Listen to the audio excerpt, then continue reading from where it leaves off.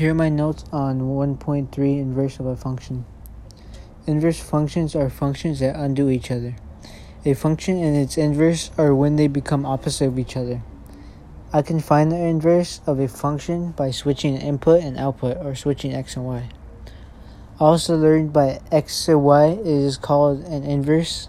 This will also work for input and output.